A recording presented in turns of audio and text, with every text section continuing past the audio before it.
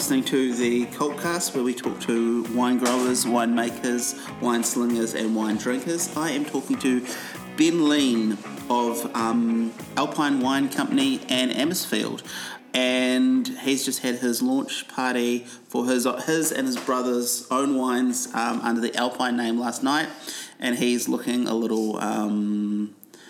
I'm feeling good. You're feeling good? Got my coffee, I'm feeling good. Yeah. Cool. Stoked to be here. Awesome.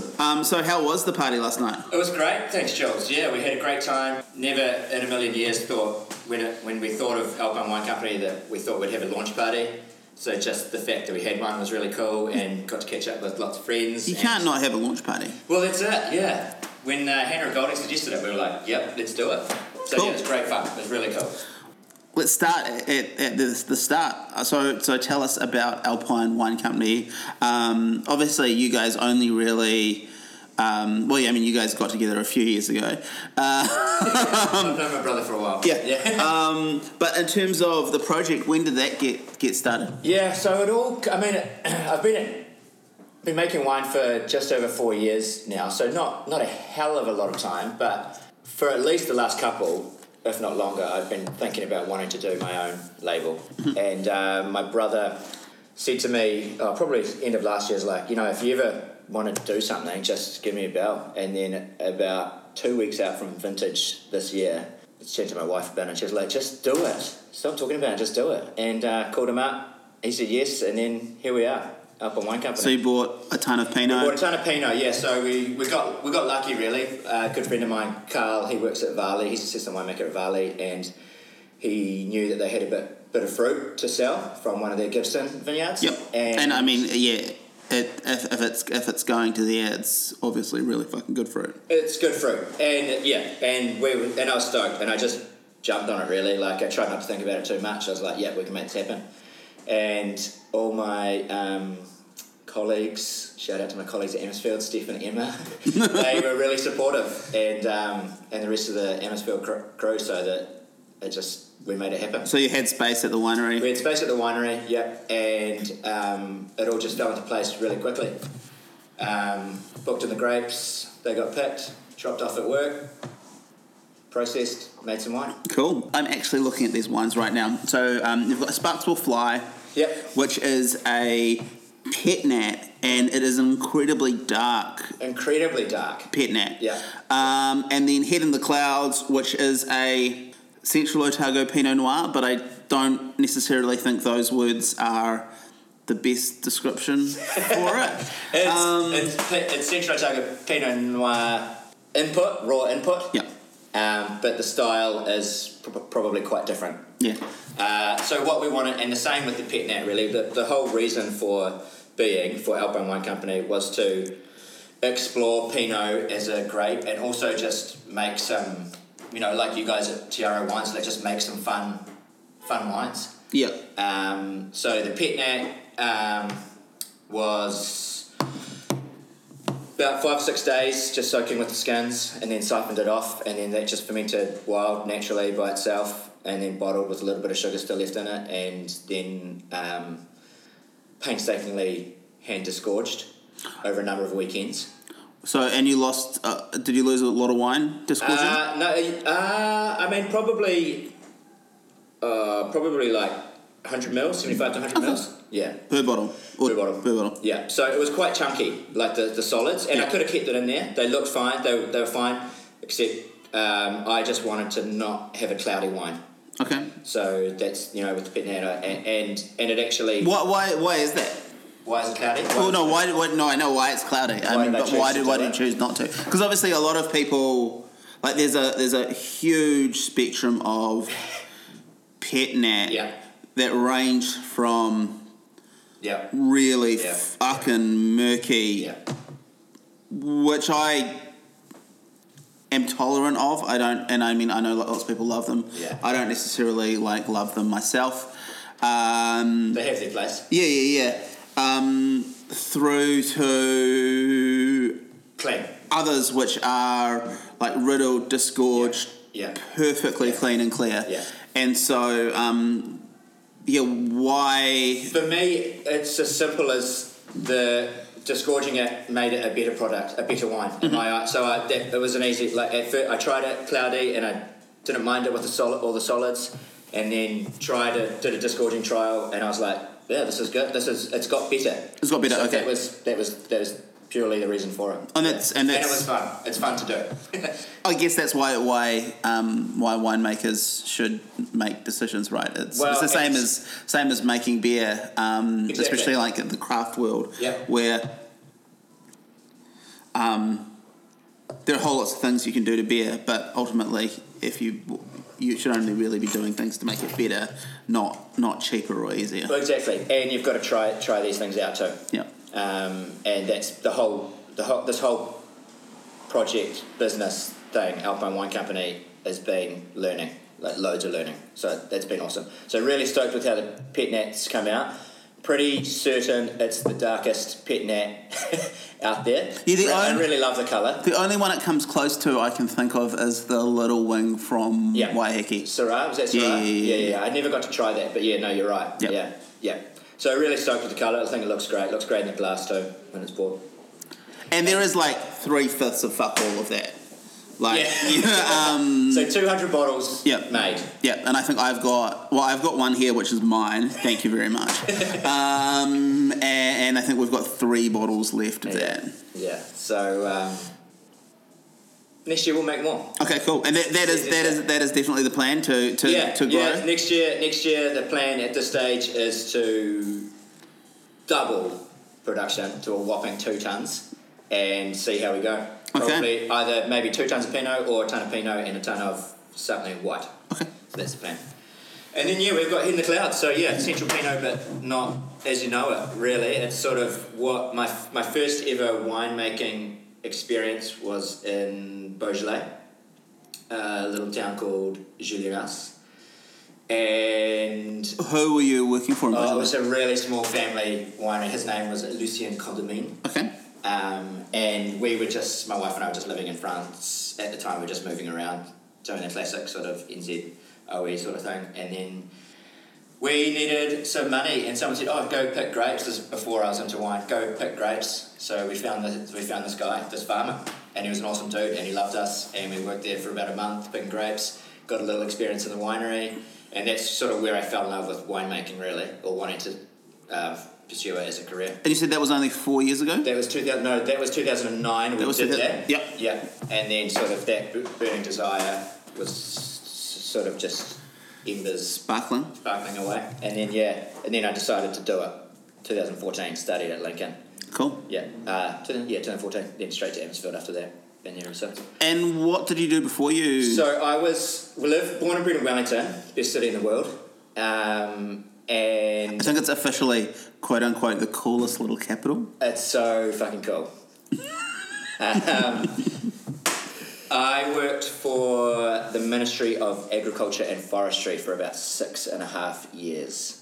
So there's still like a connection to the world of growing things. The connection for me, like the change really was. So I worked in a team that we worked with farmers, and then I just woke up one day and I was like, who am I to tell these guys how to farm, like what the rules are, when I haven't even done it with my own hands myself. So that was a real wake up moment. I was like, I need to make something with my hands. I need to go and do it. And then we lived in France, moved back here, and I was like, right, winemaking, let's go. Grow some grapes, make some wine. And you went straight to Central Otago? Yeah, so Lincoln was like, I spoke to some winemakers and some great growers before going to Lincoln, and they all said, in Central, my wife is from Alexandra, so that's the connection to Central. And so I wanted to target Central, and people I spoke to were like, just go get a qualification, and that'll help you just move up quicker. Yep. So I did that, post-grad at Lincoln, that was great. Shout out to all my Lincoln peeps. And then stumbled into a job at Amersfield, like straight after I left. Like I did some work experience there during study, and then I went straight back there. Steph was awesome. So Steph's the winemaker. Emma is Dr. Stephanie Lambert. Yep. Yeah, she's the winemaker. Emma is the lab technician. Okay, sweet. Yep. What's her doctorate in? Chemistry. Okay. Yeah. She's a very, very good winemaker. Yeah. And I've learned loads from her in the past 4 years, and I will continue learning loads from her. She's been great. Yeah, I mean, Emmersfield's one of these producers that always seems to amazingly consistent, really, really solid wines. But then every so often these really incredibly good like wines that are slightly out of left field come along. So like there was a skin fermented Pinot Gris a couple of years ago called Burn, which was very cleverly put in 375ml half bottles, which I think is probably like the right amount of orange wine for most people. Obviously, you sent me a bottle of Pet Nat to try, which was outrageously good. And then things, I mean, like obviously Pinot Riesling, but then we had the Chenin on the shelf for a wee while. Chenin's legendary. We just do great stuff down there, and we just farm. You know, like the whole farm is farmed organically now. So it's like Emmersfield's the biggest single estate in Central Otago, and the biggest. Really? Yeah. I didn't know that. Okay. Yeah. There's bigger producers obviously, but they get their fruit from lots of different places. Little pockets in Central. So we're biggest single estate. So if it says Emmersfield on the label, it's all grown by Emmersfield? Yeah. Okay. Correct. Yeah. Andre, the vineyard manager there, he has been with Emmersfield for about 15 or so years, maybe more. And we started farming organically in 2013, I think. 14 maybe. And the next year we'll be fully certified, so we've done that over a process, staged it, and we're really loving like how the wines have evolved and got used to the organic viticulture and the character they're showing now, the trueness of character, I guess you'd say. So that's really cool. So classically trained at Emmersfield, and have had a great time, and we continue to make great wine there, and I love making wine at Emmersfield. And then this project, Alpine Wine Co, was very much just trying to do something different. You can tell by the branding that's an obvious difference from conservative wine. Yeah, and I mean Emmersfield in terms of the brand and labels, regardless of the wines, because the wines are very much the spectrum of things from as I said, limited release fun stuff to like some of the most serious Pinot coming out of New Zealand. But I mean a pretty traditional. Classic brand, and these are pretty fun. And I mean it's funny because when I first looked at these, I kind of went, oh, they're a little bit too cartoony. And then I gradually get used to them. Talk about the art and where you got the idea for it. Yeah, love to. So all our design work, the logo, and all the artwork has been done by an awesome graphic designer called Kumi. Kumi? She's Japanese, K-U-M-I. She's based here in Wellington. She's done... So where will people find her on, like... 100% Kumi. 100% Kumi? 100% Kumi. Cool. Yeah. She's tagged in a few of our stuff. Okay, sweet. And she does amazing work. And Josh and Kitty, the other half of Alpine Wine Company, they are friends with Kumi, and we got in touch with her. We told her what we were trying to create. She's done some work for Garage Project. I think she did the Hatsukoi image branding, maybe. Well, I can't remember which one then. Sorry.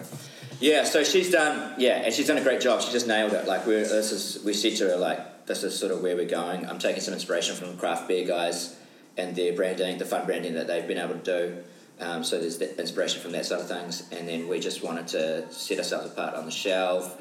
And then my whole thing is like the wines have an identity, and I've given them identity by giving them an expression. So Hidden in the Clouds reference to me being a dreamer, so that's where that comes from. And then Sparks Will Fly, just the play on a sparkling wine, really. So yeah, and the great thing about Pet Nat's, every bottle's a bit different. Some of them gush a little bit, and so the sparks will literally fly. So we're really stoked with it, and Kumi's done a great job, and we love it. Thanks, Kumi. So, I mean, obviously you said you're going to make more wine going forward. Totally. Is there a particular plan? Like, are these going to be your wines, or will you Well, so the feedback's been great. Like, the launch party was awesome last night, to see, like, strangers come up and say the wines are great and, like, loving it. So that's awesome. So, I mean... Yeah, it's quite, like, because obviously, like, this is for Cultcast, which is Cult Wine, but as you mentioned earlier, we've got a sort of side project called TRO Wine. We've got an urban winery in Wellington. That's not a project, Jules. Yeah, no, it's more. I know it's more than a side project, but this is. You had your launch, but it's cool, right? So we didn't really have a party. We just had a little wine launch because obviously we're going to have a physical space. So when the space opens, we'll have a proper shindig. Yeah. But just to have people like. Who you've never met before come up and go, hey, the wines are really cool. And like, I mean, I'm not, as I said earlier when we were talking before this, I'm not a winemaker. So just having people go, oh, these are really tasty, these are really different. It's quite empowering and exciting. It's a really cool feeling. It sort of makes because behind the scenes, you'll know there's a fair bit of work goes into it, a fair bit of work. But also, like, I mean, it's the same. I mean, you mentioned craft beer, and I think craft beer is a great I'm trying to think of the right word, but a great example of what's happened within, like building a community. It's been an explosion, right? Yeah. Like, it's been a massive explosion, and I would love to, and it's happening in wine as well. Like, there's so many smaller guys out there now that are like giving out a shot. You got Halcyon Days, you got Scout Wines, you got Tin Can. Like Alex Craighead's obviously leading the way with natural wine, and it's all sort of starting to bubble away, for lack of a better word. Like, there's, like, people are giving it a go. And more importantly, like, there are new wine consumers coming into the world of wine, really, really excited. And then as well, you've got the link of, say, Cult Wines that, like, joins that. And other people too. Like, I don't want to like take all the credit, because there are amazing importers, distributors, bars, other retailers. The support, like, across that sort of that end of the industry, that end of the spectrum of wine consumption has been awesome for us. We've been loving it, and it's great to see it on the shelves, great to see it in bars, and great to be up, like, alongside these other guys that are just trying to do the same thing. Yeah. And trying to do different things, which is really, really important. And I mean, I think, because I mean, these wines are obviously, or not obviously, these wines are not technically natural wine, because they're not grown organically. I mean, you had practical concerns where, I mean, as we were discussing earlier, logistics. Supply, and particularly with Pinot, and particularly, I mean, it's sometimes hard to get organic grapes, and getting it going. I am very pleased to announce that Alpine Wine Company wines from next year will be from certified organic grapes. Yeah. So our buddies at Mount Ed have said they will give Alpine Wine Co. some of their Pinot, the best terrace Pinot. So, which is awesome. Yeah. So, But as I was saying, like, just getting it going, getting the ball rolling is often... You've got to start somewhere, right? Yeah. And you want to start something. You can't just put something off because maybe there's, like, something that doesn't quite fit the strategy or the puzzle or whatever, Like, you've got to... We just wanted to get it going. And here we are. And these are... As I've said, as we've talked about, these are in the lo-fi camp, without a doubt. I don't want to muddy the waters with the natural wine tag, because for me personally, and obviously across the board, I would like to think is that as a bare minimum, natural wines are from organic certified grapes or organic grapes. Yeah. I mean, the certified thing is a funny one. Less so in New Zealand, like certification in New Zealand. Talking to people doesn't seem that onerous, but some places in Australia it depends on if you're planting from the start, growing from the start, or if you're converting. But so we're going to have organic grapes next year, which is great, which we're stoked about. But yes, we do want to probably continue these two and then add probably two more wines to the mix. I mean, but going back and talking about, like, the likeness with beer and I sort of see three strands in the wine world, and this kind of new wave of wine. So there's natural, which we said organic is the fundamental part of that, and other things on top of that. Lo-fi, which it's a term that we use because as we sort of talked with, not everyone can get access to organic grapes from day one, and sometimes like some of the producers that we work with, I've had really interesting conversations about them with particularly in places like Australia, and particularly in very, very dry places where actually there are other ecological concerns that it's just all about balance, and that's the thing. And as long as that, like for me, and I think for our customers, like transparency is the most important thing. Totally. Where it's really important to just be honest about where fruit comes from, how it's grown, and then other producers again, like I've had conversations with people about some flagship wines that they make that are not from organic grapes, and they basically said, well, we're making really, really serious wine. The vineyard's managed very, very well, but ultimately, if I'm charging $70, $80 a bottle of wine, and I can get access to 50-year-old dry-grown things that tick all the other boxes. Yeah. So it's for me anyway, and it's like as long as there is that transparency, there's that's to me what lo-fi means. As long as that there is that transparency and there is that minimal intervention winemaking. Definitely. And then of course the third is this whole new camp of experimental wine. Yeah. Where people are doing often really crazy, weird, interesting things to wine, like obviously Garage Project utilising like some of the beer techniques in wine.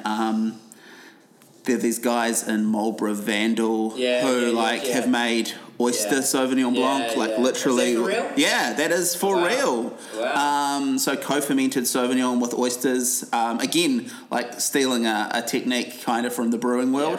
I'm really excited to see what happens in that camp. Yeah. Where that experimental stream of wines goes. Like, part of me wants to dabble in that, maybe. But part of me also wants to be more on the natural. Like, I'm sort of, it's interesting. It's really cool. I have to reserve judgment on what the wines are like, because I haven't tried many of these experimental ones yet. But I can't wait to. Like, it's going to be. It's almost like a new beverage category. It's cool. Like, I did a season in Portland, in Oregon, for a company called Union Wine Company, and they were one of the first over there to go to Cairns. And they're starting now to do some different things. They're doing like a Riesling Radler. They've done like a wine-based punch spritzer in a can. So there's that whole. Then it goes into like alternative packaging. Yeah. And there's that sort of camp, the experience, which I'm really interested in. So we could see pet nat in cans. I'd love to give it a go. Can you? Good question. Yeah, I don't know enough about it. That's the logo I put when I saw there is one. Yep. Onward Wines in the States, California. Okay. Make pet nat in cans. Yep. Cool. Yep. I can't actually get my head around it. Well, you could. I don't know if it's finished in a can. Yeah. Okay. That wouldn't make sense to me, because I don't think a can can hold that pressure. I don't think can. So it's cool, man. I love what's happening, basically, and I can tell you do. Like, it's awesome to see the breadth of wines now. It's really cool, and if it gets people that don't normally drink wine drinking wine, then that's kicking a goal, right? So I see that as ultimately the end game, and where there are much more, like, obviously there are much more traditional producers embracing obviously organics first and foremost, but then also like natural techniques and natural styles and things like that. But then there is a large part of that more traditional market that are, or have been at least, very antagonistic. Less so in New Zealand, I think. There is more openness, but certainly you read articles about the natural wine world from the UK wine trade and the States, and a lot of it's extremely negative and extremely dismissive. It comes down to like what people traditionally and historically have considered as a fault, right? That's all it is. That people and their concern is that new wine drinkers are accepting of faults because their palate doesn't. They're not taught that this is something wrong. Yeah, so I mean, I don't know. Like, it's a shame that some of the stuff has been so negative, but I mean, I do get where they're coming from, and I think the key part of that is the person selling that wine, right? Like that's the role of that's the education role part. Like, that's the important part for like explaining, like, this is what it's going to taste like. Yeah, you know, if your budget is for a Central Otago Pinot, then there's all these traditional ones, and they taste great. They're all really good. But if you want to try something a bit different, it's not going to be like what you know, and this is what to expect. Then then you sort of covered that off, right? Yeah. But see, the thing that the profoundly positive thing for everyone in the wine industry, I think, is just that whole element of bringing new consumers into wine. Because without a doubt, some of them will stick around and be die-hard, natural things, but lots of others will migrate to other parts of the wine world and find something else that they love, and just be wine consumers. Because if you look at a lot of much more traditional wine brands, and often the ones that are sort of dismissive of the natural wine world, like shit, their customers are dying. like sometimes quite literally. Certainly aging out of buying wine and sitting on cellars. But also the other thing from a holistic wine perspective that I think this is really positive is we kind of, as an industry, and like I play a part in that, you play a part in that, are actually teaching these often younger consumers that it's good to pay a little bit of money for wine. Exactly. because whether it's natural, whether it's lo-fi, whether it's experimental, like the wines aren't fucking cheap. No. And that's something we have to be aware of when putting them into the market, because they're not for that, right? Because the raw product, the input, is not fucking cheap either. No, so that's where you start. And when you're only making what less than 1,000 bottles, like the labour costs, the bottling costs, the branding costs. Like I can't imagine how much like per label, like just having. That's it. You know, when you're only like making 200 bottles of the Sparks Will Fly and then 600 of the Head in the Clouds, like you don't have the purchasing power to get your label cost or your dry goods costs down to cents. You know, it all adds up, and so we love that. You know, like that. What's happening is that people are willing to pay a little bit more for something that's had probably a significant amount of more love gone into the making. And certainly labour per litre. Yeah, labour per litre, that's it. Yeah, maybe we should start putting that as a mandatory labelling thing. But yeah, so that's you're dead right. Like the end game or the goal or what we're all trying to achieve really is getting people to try different stuff, pay a little bit more for some good quality wine made with a ton of love.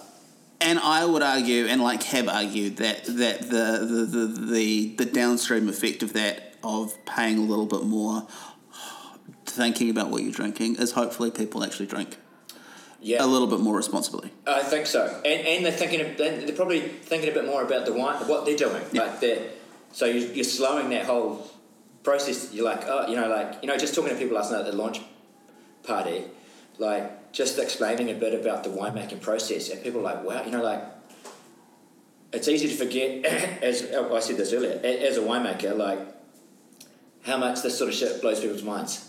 And that is the really cool thing about sharing your wines with people that don't know a lot about wine.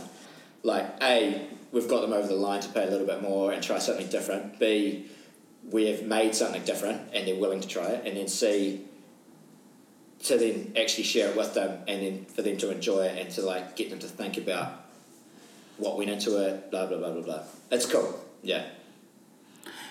Now, going back to your story, were there any, like, because I mean, obviously you said you fell in love with the romance of it in Beaujolais. Yeah.